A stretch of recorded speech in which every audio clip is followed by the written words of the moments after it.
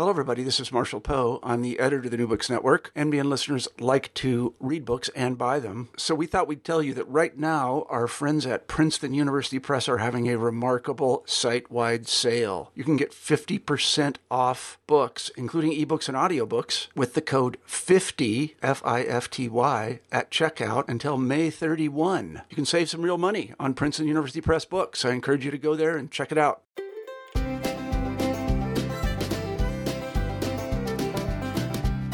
Welcome back to New Books in the American West, a channel on the New Books Network. I'm Stephen Hausman, your host for today and visiting instructor of history at the University of Pittsburgh. Today, I'm speaking with Kellie Jones, professor of art history and archaeology at Columbia University. Dr. Jones is an award-winning scholar who has curated several international art exhibitions, including Now Dig This, Art and Black Los Angeles, 1960 to 1980, which Art Forum called one of the best exhibitions of 2012, and in 2016, she was awarded a MacArthur Foundation Fellowship. We'll be talking about her new book, South of Pico, African-American Artists in Los Angeles in the 1960s and 1970s, which came out with Duke University Press in 2017. Kellie, welcome to the New Books Network. Great to be here, Steve. Great to be here. Let's begin first by hearing just a bit about you. How did you become interested in art and in art history, and what's your academic background more generally? I became interested in art and art history because I was raised in New York's East Village around a lot of artists. And, you know, when you're a kid, you think the whole world is your world, just like your world. And I didn't realize until I got to college that nobody else knew living artists. For everybody else, artists were dead. And I was like, but wait a minute. I had the opposite, right? I thought all artists were alive until I started getting into art history. I went to an arts high school, now called LaGuardia in New York City. And then I went on to college at Amherst College in Massachusetts, where I did an interdisciplinary degree in art history, African American studies, and Spanish, so that I could work on what I am still working on these many years later, which is the art of Latin America and Latinx artists and the art of African Americans and artists in the African diaspora. I went on and got a PhD at Yale University, and I've been teaching since 1999. I also, as you alluded to in the introduction, before I went on to graduate school, I became a curator and was doing that for almost a decade before I decided to, get some history behind what I was doing in the contemporary art world. I wanted to have some background. And then I came to find out about myself that I actually liked the ideas in art history. I liked the kind of background. I liked writing. And I became a kind of what I call myself as a deinstitutionalized curator. So I've actually been curating more time as a guest curator than actually being in institutions. But I did work at the Studio Museum in Harlem, the Walker Art Center in Minneapolis, and the Jamaica Center for Arts and Learning in Queens, among other places. And what road did you take to South of Pico? How did you become interested in the topic of African-American artists in Los Angeles specifically? Well, when I go to Los Angeles and I speak, they say, wow, you must be from LA because you know so much about Los Angeles. And I said, no, I'm actually from New York, and I'm totally obsessed with Los Angeles because it is nothing like New York and it is everything like New York. So there's that, it has palm trees, it's warm, but they have a parallel history to what is the standard history of African-American artists, or the standard history of artists in the United States in general. I mean, generally, art history is taught from the point of view of New York. And these other places are seen as faraway regions, that don't really, come up to snuff. So that was one reason, that I was obsessed with Los Angeles. But the other reason is that when I graduated from college and became a curator, and I was a curator throughout the 1980s in institutional settings, most of the artists I met had come from California. It later dawned on me as I started to do more research on them that they had left Los Angeles. They had worked in Los Angeles in the 1970s and had come to New York in the 80s. And in fact, they really had a big impact on the New York scene in the 1980s. People like David Hammonds, Marin Hassinger, Melvin Edwards. All these people had left California and come to New York. So I kind of looked, it was like the prequel to the curating and the kind of art I was interested in the 80s. I started to look back at the 70s. And that's a theme that actually comes up pretty regularly in the book that I'm sure we'll get to later, the kind of interconnectedness of a lot of different art scenes around the United States and around the world even that end up kind of having an epicenter in Los Angeles as well. Absolutely. Absolutely. A good entryway into the book, I think, is through the title. So can you tell us what South of Pico means exactly, and kind of in a more general sense, why the spatiality of Los Angeles as a city was so important to the African-American art scene in LA in the 60s and 70s? Absolutely. South of Pico is a phrase that I actually learned about when I was... The book originally had another title, right, which I won't tell you. But I was working on this book, and then I was doing research in Los Angeles, and I ran into an old friend who was then the senior curator at the Hammer Museum named Gary Garrels. And he asked me, we were in a gallery at Bergamot Station. He said, "Oh, what are you up to?" And I said, "Well, I'm working on this book on African-American artists in Los Angeles." And we had actually worked together at the Walker Art Center in Minneapolis. That's how I knew him. And he said, "Oh, so are you going to do an exhibition?" And I said, "When I finish the book." And then he called me 2 weeks later and said, "Is the book done?" Which, of course, it wasn't.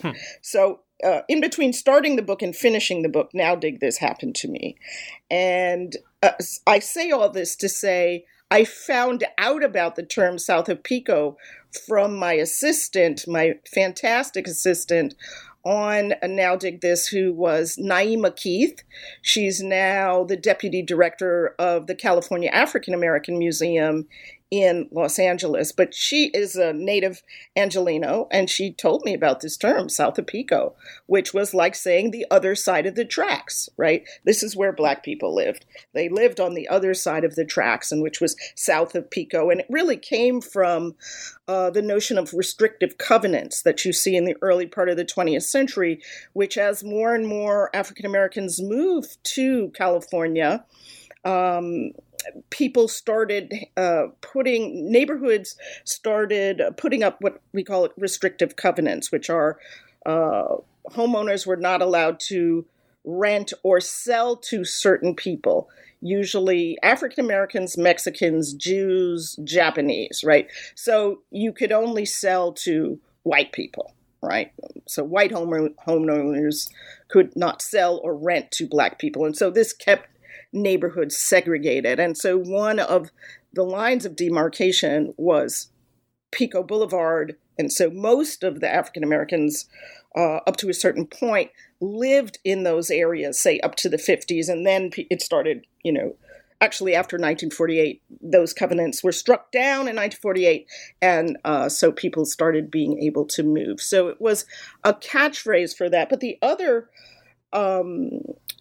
notion of Pico is that Pico Boulevard is named after Pio Pico, who was the last Mexican governor of California.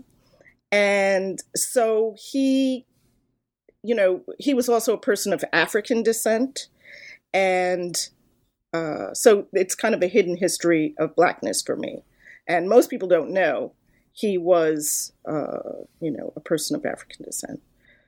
So I loved finding that out, and I loved putting that in the book, that the person whose name kind of memorializes this boulevard that is a segregational kind of space is actually a person of African descent.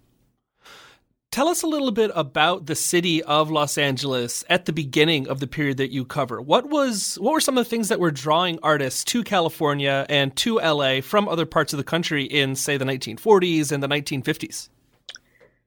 California actually becomes the kind of last stop, or one of the last stops, of the great migration of African Americans.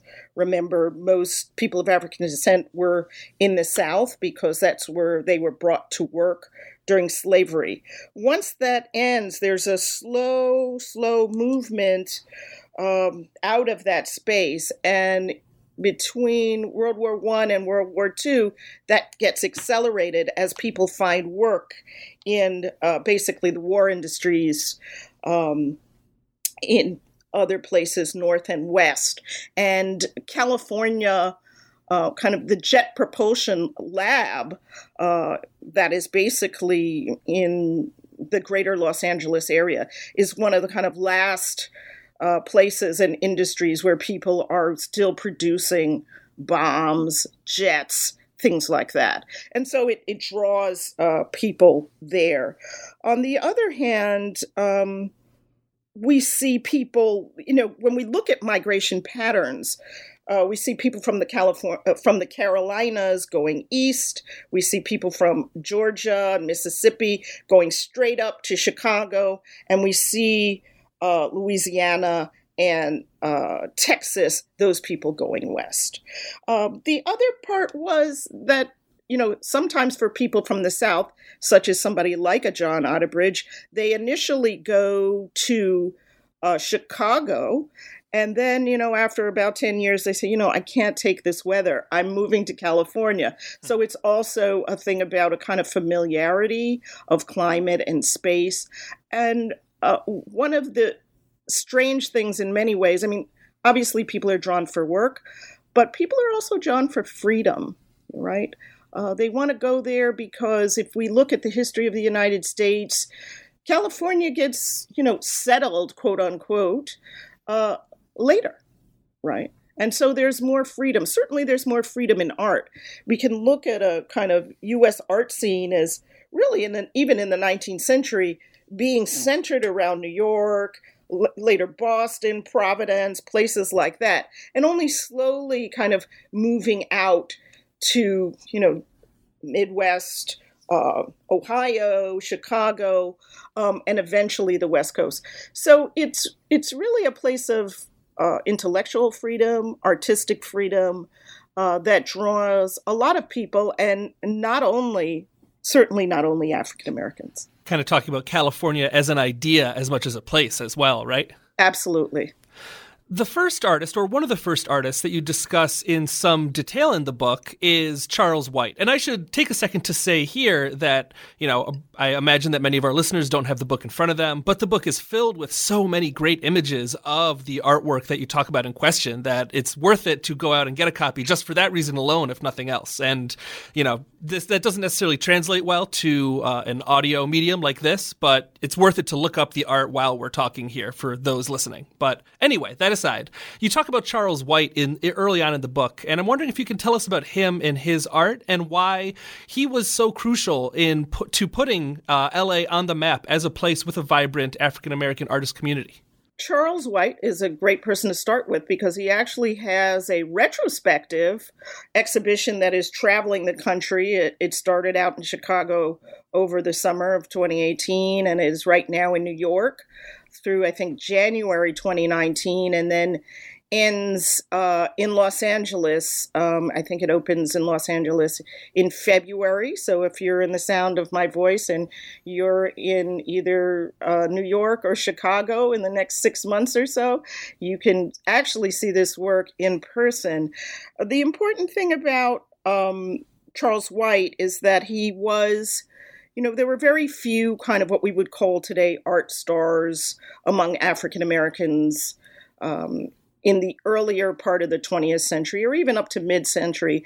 And among those was Jacob Lawrence and Charles White, and Elizabeth Catlett was also one, although since she was a woman at that time, even less attention was paid to her. And I'm talking around 40s, 50s. So he really develops a great reputation. He moves from Chicago to New York. And at a certain point, he'd actually served in World War II. He got tuberculosis. He was discharged. But then those health challenges caused him to move to Los Angeles in 1956. So he comes there as the biggest African-American art star in the country, but certainly in the Los Angeles area. And his presence really stimulates the African-American art scene, which is very small before that time.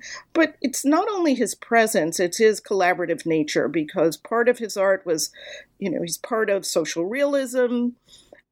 He's also had spent time in Mexico with the muralists, and also he had a very strong print background. In other words, he was a printmaker. So he was really interested in art for the people. He was really interested in collaborations. He was really interested in supporting younger artists, supporting young people, meaning children, with art. So all that led to, he was the perfect person to be there to stimulate the art scene in Los Angeles. The other thing that was important about Charles White is he was fixated on history, as many people of his generation were, and he's born in about 1918. So he thought about what was important for African Americans to know in terms of their own history.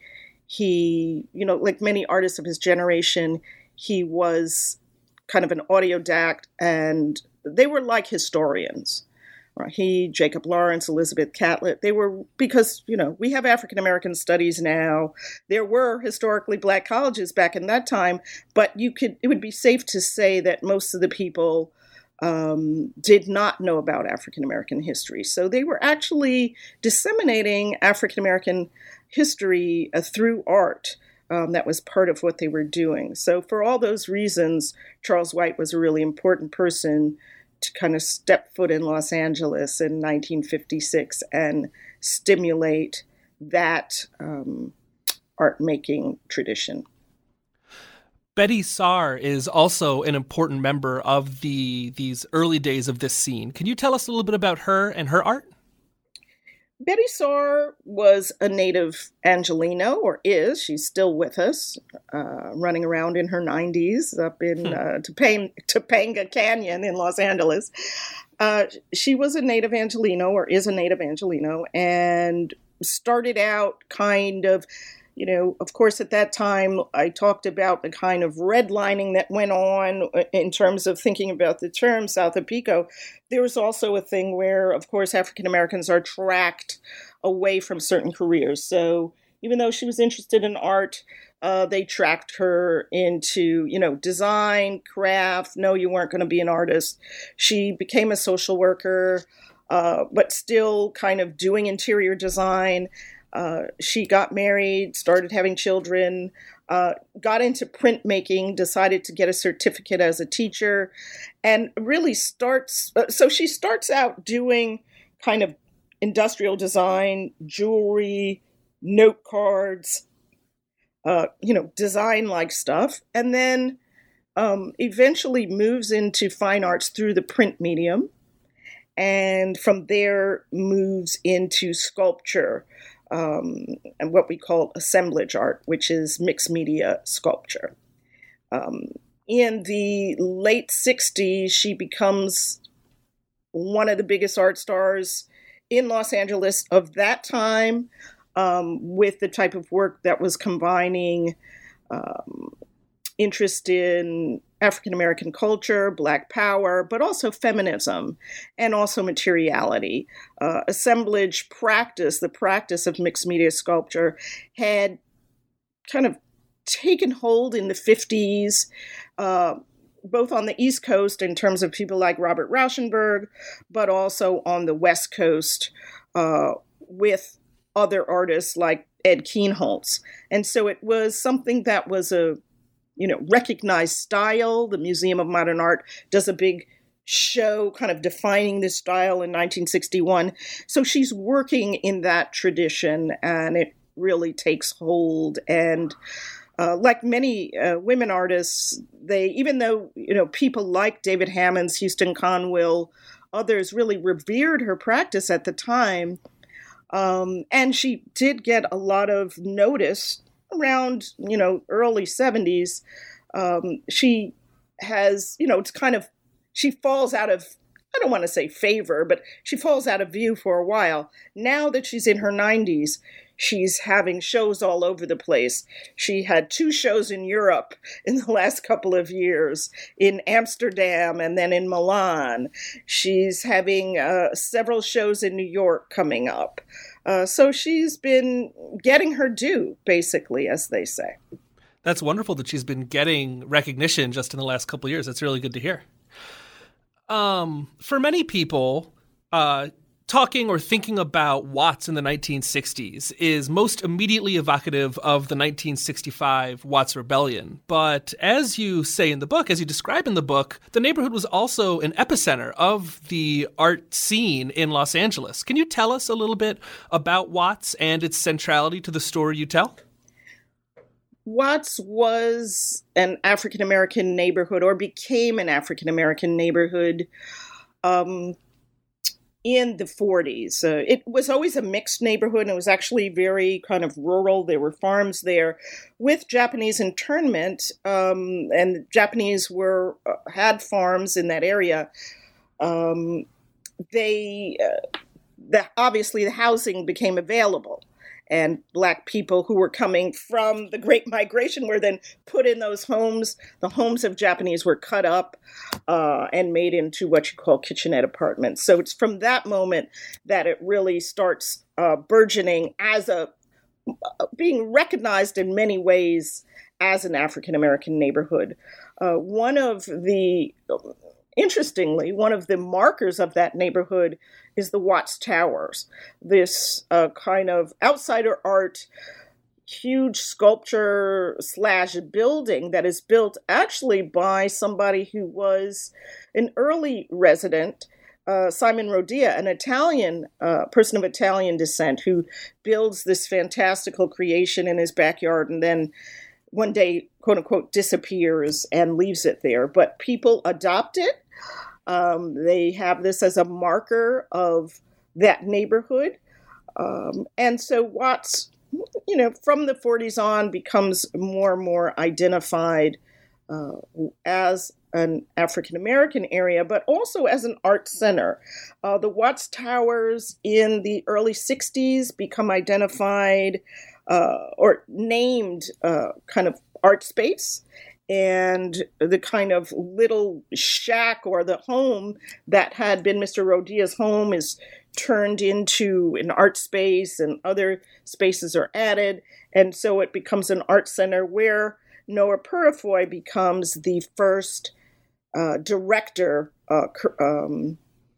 formal director of Watts Towers as an art space, and formerly called Watts Towers Art Center.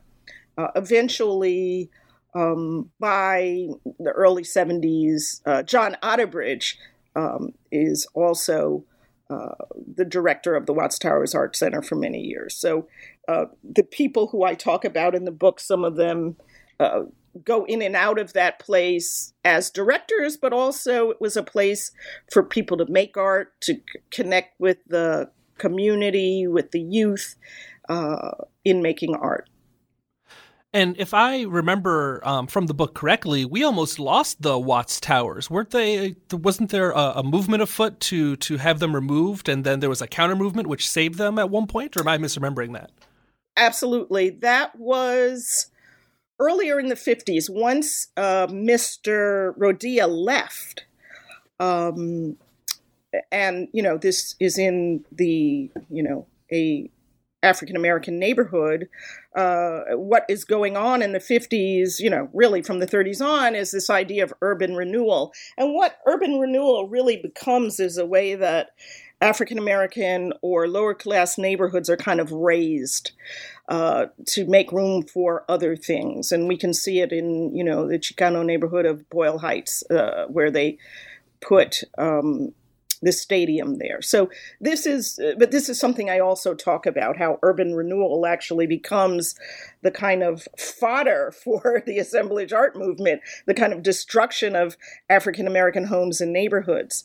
So even though this Watts Towers was not necessarily built by an African American, it was in what became a Black neighborhood. It became a marker of that neighborhood. And because Mr. Rodilla had left and was no longer keeping it up, the city was about to raise it. But then there was a committee formed with artists and community people who saw that this was an important thing to keep. So it is kept, thankfully, and it is still there.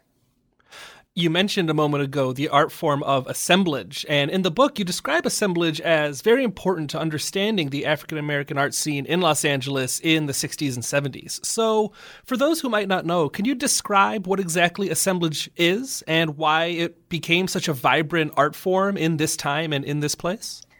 Well, assemblage is found object sculpture. So instead of taking a piece of wood and carving it, for instance, you will find things around, and usually it's cast off stuff. Usually it's consumer objects that have their use is over, their use is depleted, and they're trash. And you take them, dust them off, and put them in an art object, or putting together various different types of materials together could also be thought of in that way. And it's also three-dimensional as opposed to collage, which is a two-dimensional pasted paper type of project.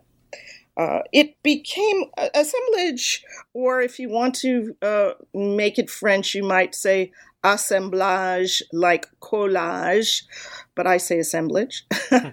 Assemblage becomes popular, as I mentioned, in the 50s, more or less, on the East Coast and the West Coast, and it becomes a very popular way of making, as well as in Europe. But in talking about the U.S. context, it becomes a popular way of making where people are thinking about context. People are moving away from the idea of, something that is holistic, piece of wood or welded steel in that way. And they're making these found object sculptures. African Americans they're also working in this mode. What makes it slightly different on the West Coast for an African American tradition is that when the Watts Rebellion hits in 1965 and the neighborhood is destroyed to some degree, you have a lot of detritus around.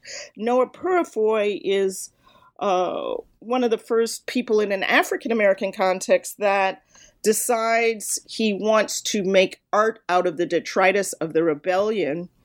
And the rebellion happens in August 65. By the spring of 66, he is hosting an exhibition called 66 Signs of Neon, which is purportedly of found object art or assemblage based on the detritus of the Watts Rebellion. So in doing that, he wants to think about the rebellion as a process and these objects as exemplifying a certain efficacy in their making. So the kind of rebellion itself, this kind of collective African-American collective spirit is kind of making these objects with the help of the artist. This is his idea. So that's why it takes on an importance at that time. That is Purifoy's idea. John Otterbridge has another idea in the chapter, which is chapter 2 in South of Pico. I look at 3 different artists and their kind of approaches. One is Noah Purifoy using kind of what he calls junk as a way of thinking about African American life and taking it from something discarded to something of beauty. John Otterbridge, he's using it to think about the ancestral. He's always, thinking about kind of him also being from the South, from North Carolina, thinking about different ways of making what we would call folk or vernacular traditions, and looking at assemblage through that lens. And then Betty Saar is finding things in swap meets and really wants to repurpose some of the negative connotations also of cast-offs, but she's primarily, or at least to a certain degree, looking at kind of stereotypical images. Aunt Jemima, Uncle Ben, and using those as kind of images to be discarded, which are everywhere, and repurposing them as warriors, as revolutionaries. I maybe a little shamefully hadn't heard of Betty Saar before, and I found her art in the book to be very affecting. It's really quite striking stuff. Yeah. What were some of the institutional obstacles that Black artists in LA faced when they were trying to exhibit their art? And then how and what methods did they take to fighting and overcoming these barriers? Black artists, what they did, many artists will do this actually, is that artists who do not have means to show their work create their own exhibition opportunities. And these artists are no different. Some of the artists themselves, people like Suzanne Jackson, Alonzo Davis, and Dale Brockman Davis, created exhibition opportunities for themselves. They created galleries. So Alonzo Davis and Dale Brockman Davis started the Brockman Gallery in 1967 as a place to show African American artists. Because remember, up to this point, there are no, what we would say is African-American galleries, culturally specific galleries. People are not showing this work. Commercial galleries are not showing this work. So the artists take it upon themselves, certain artists. Suzanne Jackson begins Gallery 32. She's a painter. She starts that as well to, again, show the work of her contemporaries. And then Samela Lewis, who's an amazing person, starts a museum, has about 3 galleries, starts a magazine, makes films. She does it all, and she's teaching at the same time. So these were artists who, got tired of waiting to be shown and took it upon themselves to create their own opportunities. Now, many of these opportunities lasted for a couple of years, but say the Brockman Gallery, that lasts for over 20 years. Samela Lewis has various exhibition spaces into the 80s. Suzanne Jackson's gallery, Gallery 32, lasts for only a couple of years, but it does give, support to artists and creates a benchmark for shows, and eventually mainstream, or what you would just say mainstream, or your quote unquote traditional spaces begin to pick up on these artists. So the Los Angeles County Museum of Art, for instance, begins to show this work in the late 60s into the early 70s. As did, we see, with protest, civil rights, and also Black Power protests, museums begin to open up to African-American artists in a more sustained way. We also see this on the East Coast in New York with places like the Whitney Museum, the Museum of Modern Art, and the Metropolitan Museum of Art. But not without protest, right? People had to protest. So on the one hand, you have African-American artists protesting to get into these traditional art centers. And on the other hand, they're creating their own opportunities. So both things are happening. Performance pieces are also a critical part of the African-American LA art scene in the 60s and as we get into the 1970s as well. Can you tell us a little bit about this art form? Maybe tell us in particular about Ceremony for a Freeway Fete and other quote-unquote in-motion works and how they were received and why they became so powerful and so popular? Performance art, as art history goes along, style changes, artists become interested in other things.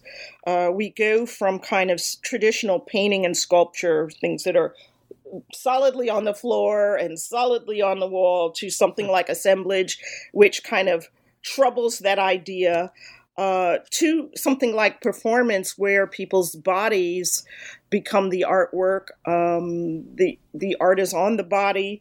The body becomes a framework for thinking through different ideas, both materially in terms of costume and other kind of additions that people might put on their bodies to the body of the artist themselves. And this is a way to connect directly with the audience rather than waiting for a space to invite you in to show your work.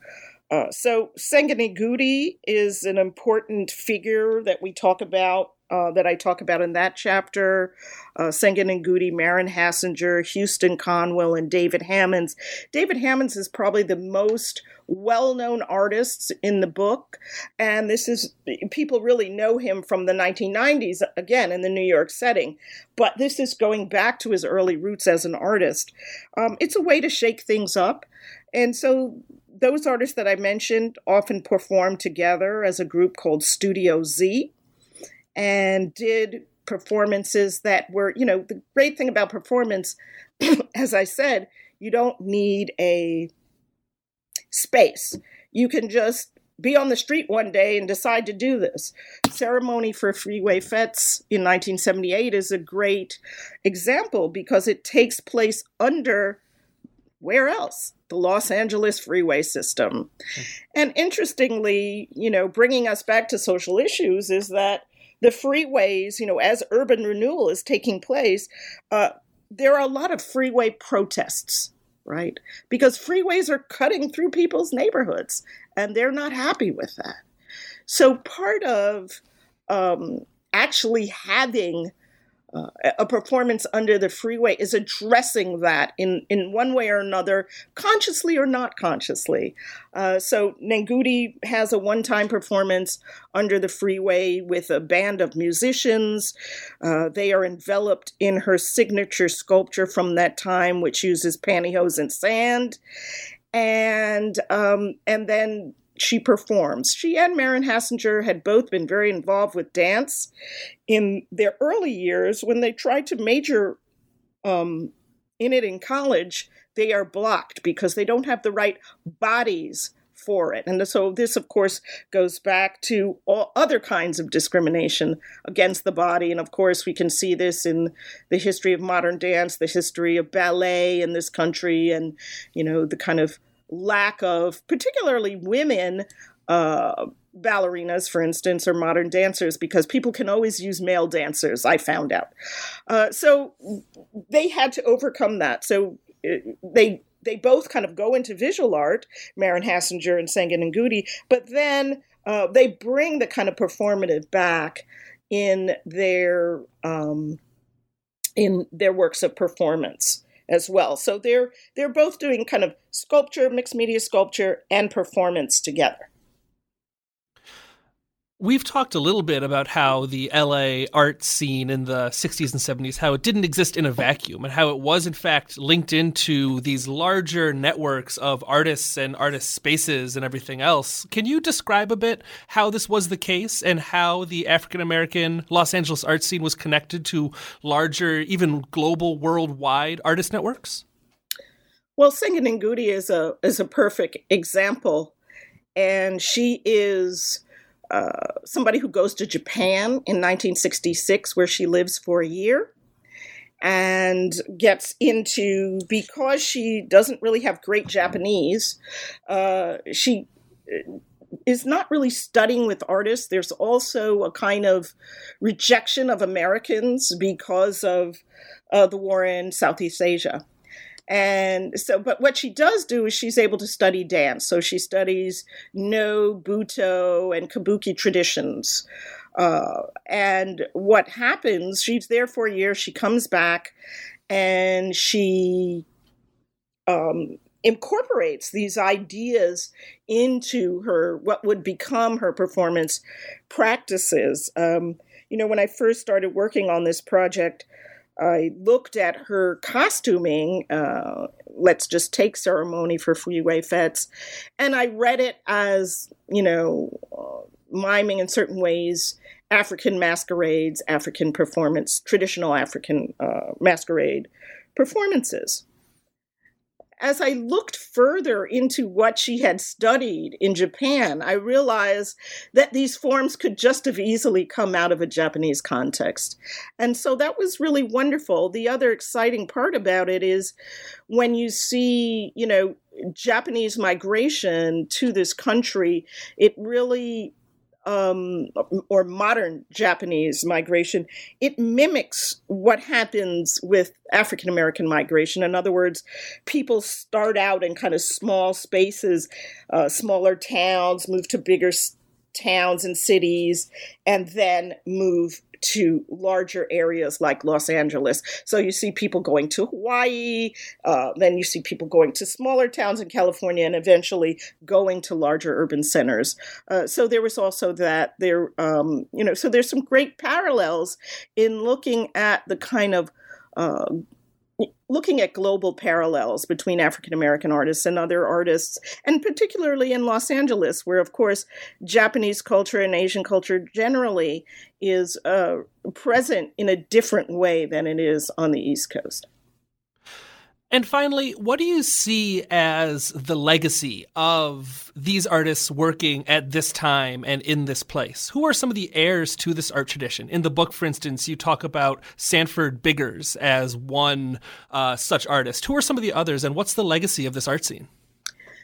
Well, Sanford Biggers is certainly someone, as you mentioned, I do talk about in the conclusion, just in terms of his practice, multimedia, performative, and also growing up in Los Angeles. Growing up, his parents are doctors. And so, in fact, physicians, doctors were some of the most important collectors for the generation of Hammonds and Sengen and others. So it's a nice kind of transfer there to somebody like Biggers, who then takes up also the interest in Asia. He also lives in Asia for a while. He also lives in Japan. But we can see the whole scene, the vibrant scene that's in Los Angeles now. Somebody like a Lauren Halsey, for interest. Somebody like a Lauren Halsey, for example, who's working today in Los Angeles, or somebody, and she's somebody who does installation, mixed media sculpture. Then another artist named E.J. Hill, who's also based there and does some very amazing performances. So the tradition continues. It's still a vibrant scene. You still have vibrant spaces. As I mentioned, Naima Keith is the deputy director at California African American Museum. You have Erin Cristoval at the Hammer Museum. And so you still have this kind of vibrant community that continues to be very exciting in the 21st century. It's a wonderful book, and for someone even like myself who doesn't have much, if anything, as far as an art history background goes, it immediately drew me in, and you touch on a number of different topics, and it's a very dense and rich book. But I'm wondering if there's one takeaway that you hope that readers come away from this book with. What might that be? One takeaway. That's a hard one, but I would say, the depth and breadth of the United States. There's so much history. What kept me writing that book is just finding out all these stories about what happened in the past, finding out about African American histories, finding out about the histories of art in California, which, as I mentioned, are not narrated as much, and just finding out what this country is really made of. That's really exciting. So I think it's great for people, as you said, people who don't have a lot of art history, don't know much about African American history, don't know much about California history, or know a little bit about any or all of those things, but just to get to know more about how the late 20th century was narrated by artists of African descent. And before we let you go, can we get a preview of what you've been working on since this came out? Maybe what your next project might be? My next project is a book about global conceptual art networks. Right now it's called Art as an Excuse. And so, when you ask me about what were the global links, I kind of start from there with somebody like Senga Ngugi, but this time looking at the Japanese context more closely, about what she would have seen in the 1960s in Japan and thinking about those artists. It also takes into account Latin American artists, somebody like a Felipe Ehrenberg, and Felipe Ehrenberg's from Mexico, somebody like a David Lamelas, who's originally from Argentina, but touches down in Los Angeles. What I'm interested in is how these histories of art, which we narrate as separate, actually are parallel or overlapping. And sometimes the artists don't even know that they are actually in communication. Sometimes they are, sometimes they're just in communication with the work itself.